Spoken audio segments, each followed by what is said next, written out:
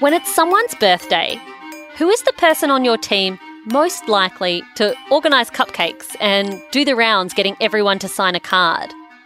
When the office fridge has gone past gross to an utterly inhumane level of foul, who is it that gets stuck into the "it has to be done" cleanup?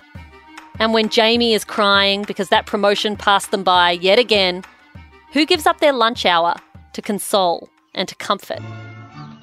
That stuff is collectively referred to as office housework, the kind of tasks that aren't technically anybody's job, but somehow always seem to fall to the same people, the ones who volunteer. And the ones who volunteer are usually the women. In fact, women tend to do the bulk of this stuff, even when they don't volunteer. You know that our goals for Q4 are about the roadmap and the diversity and the progress of our company. Our company, if it's about anything, we really represent #progress. It's really where we draw our core values. Brittany, do you mind taking notes on this so we get everything down?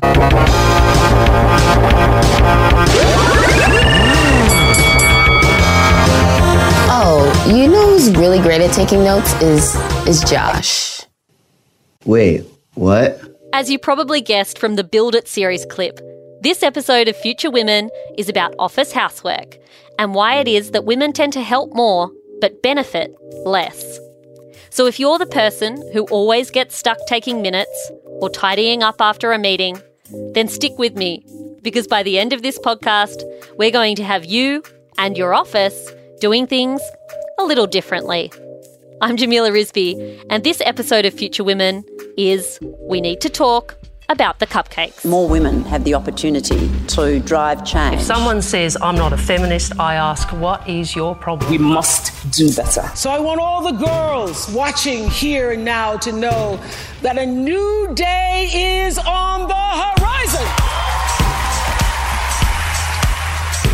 I think men are inherently lazy people in the office and they don't clean up after themselves. Yeah, 100% reckon that around the office it's always women that are picking up after everyone or cleaning up the kitchen if they see it's in a mess or ordering cakes. Just out of the guys in my office, I wouldn't trust them, to be honest, to go and get a cake, especially if it was for me.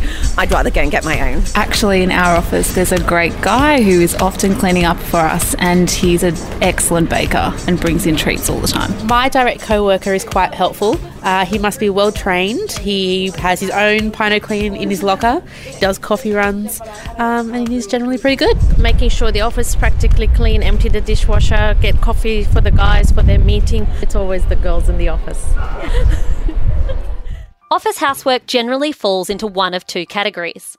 There's literal housework, like unstacking the dishwasher, cleaning out the office fridge, making cups of tea, or tidying up after the meeting is finished. And then there's all that workplace stuff, which is important but undervalued, and often isn't part of anyone's actual job description.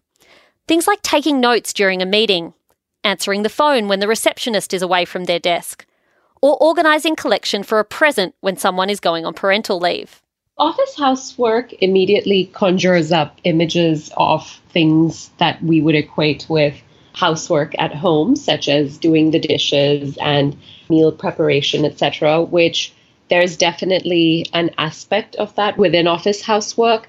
But in essence, it's work that needs to be done to keep the organization running smoothly, but it will not lead to promotion or high visibility within the organization. And research backs this up, that office housework is disproportionately assigned to as well as volunteered for by women and minorities, by people of color. That's Ruchika Tolshan. She's author of The Diversity Advantage and writer for Forbes Online. She says that in addition to women doing more of these kinds of activities, they're also expected to do more.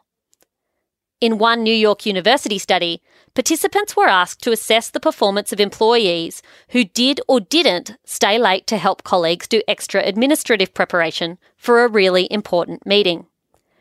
If a man stayed late to help, he was rated 14% more favourably than a woman who also stayed late. And where both men and women declined to pitch in and help, the women were rated 12% less favourably.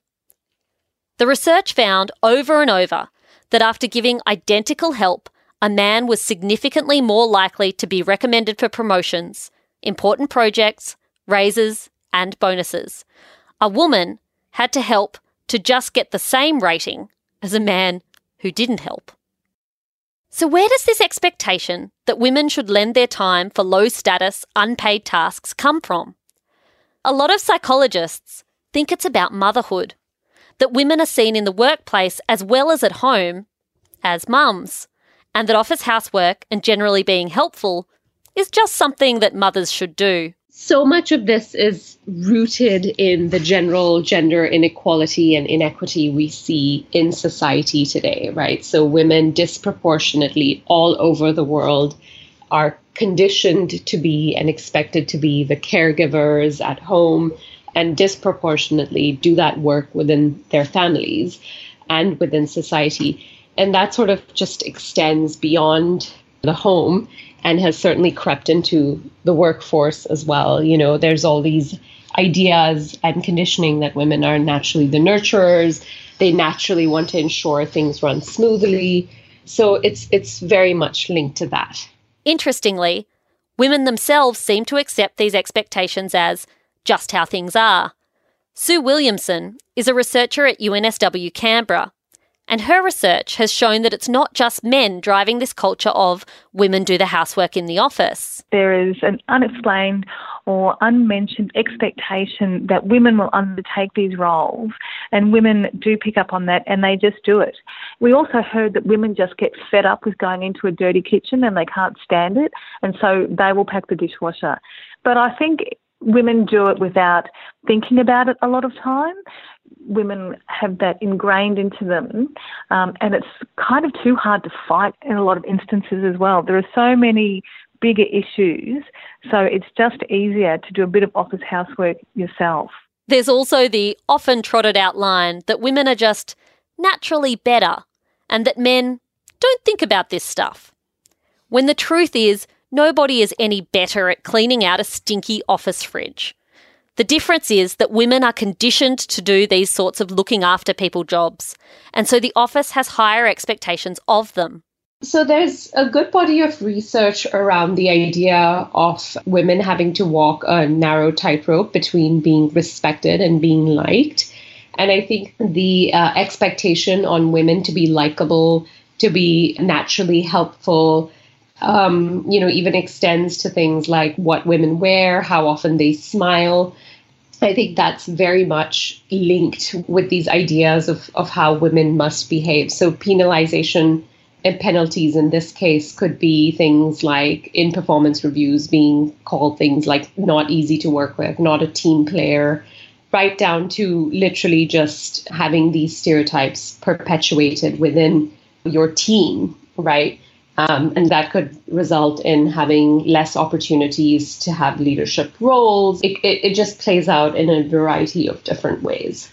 Research shows that women and men also contribute differently to office housework depending on how visible the task is. Blokes are more likely to do things like show up to an optional out-of-hours meeting or offer to report back to the team on progress around a voluntary cleanup. Women, on the other hand, engage in more time-consuming activities that tend to be quite private, things like assisting others one-to-one or mentoring a junior colleague. In this regard, women's contributions tend to disappear, whereas the men who make an effort are treated like rock stars. Thank you. You love me. You really love me. And they come to expect that kind of thanks and adulation. I like being thanked. There's a distinction between office housework and what Joan Williams calls glamour work, and we call it, it's the sort of sexy work, it's the high tempo work, and it comes down to visibility and who is more visible in the workplace. And our research has found that part-time employees who are more likely to be women than men are less visible in the office, and so if you're not seen by your manager, you're less likely to get given those those high-profile projects. And especially if you're part-time or if you work from home, you're even less visible. So it comes down to being visible in the workplace and who's on hand to give those projects to. You know, managers might not have a lot of time to think who needs to be on this task force or this big project. They know that this person sitting over there has got a good track record. They'll get them to put them on that important job. And so basically it comes down to visibility in the workplace. So what about the women who refuse to help out? What if you insist that your time is your own and decide not to pitch in and help when you're not being paid to do so? What if you act like most of the blokes do? Well, chances are that you'll be socially punished for it. Our perceptions of traditional gender roles are firmly entrenched. Just like we expect mothers to be self-sacrificing and attentive to their child's every need, where dad gets a gold star for babysitting at the park, women in the office are expected to do the housework. And when women don't help, they risk being labelled precious, a princess, a bit full of themselves, not a team player. While there isn't enough research to show what happens when men decline to do office housework, if we look at the way societies have conditioned us, it's all right for men to decline and show typical leadership traits such as being sort of outspoken, being sort of even passionate in what their responses are and decisive. And there is research to show that when women exhibit the same traits, they're viewed in a negative way. So what can we do about it? If we're constantly being asked or silently expected to perform office housework and emotional labour, and we're punished if we don't do it, what's the solution? Number 1, have a watertight refusal in place. Learn how to say no. My name is no. My sign is no. My number is no. You need to let it go. You need to let it go. Need to let it go. If you refuse a request to do office housework, then make sure you have an irrefutable reason why. And once you give that reason, stick to your guns. Remember that you were hired for a reason. So if picking up a senior team member's dry cleaning doesn't fit your job description, there is literally no onus on you to collect it. Number 2, arm yourself with evidence. Help them see the truth of the situation. You can't handle the truth! If your concern isn't with a particular task, but about how office housework is being distributed and the fact it's falling to the women, then you need to be prepared. Don't go to your superiors with a half-baked complaint. Take your time, compile evidence, have multiple examples of the problem, and be ready to make your case calmly and rationally. Number 3. Okay, you need to share. Sharing is caring. But I don't care. Remember that sharing is caring, so maybe propose a roster or rotation. Have a solution or two, and have it ready when you go to see your boss. Don't just go in complaining about the unfairness of it all.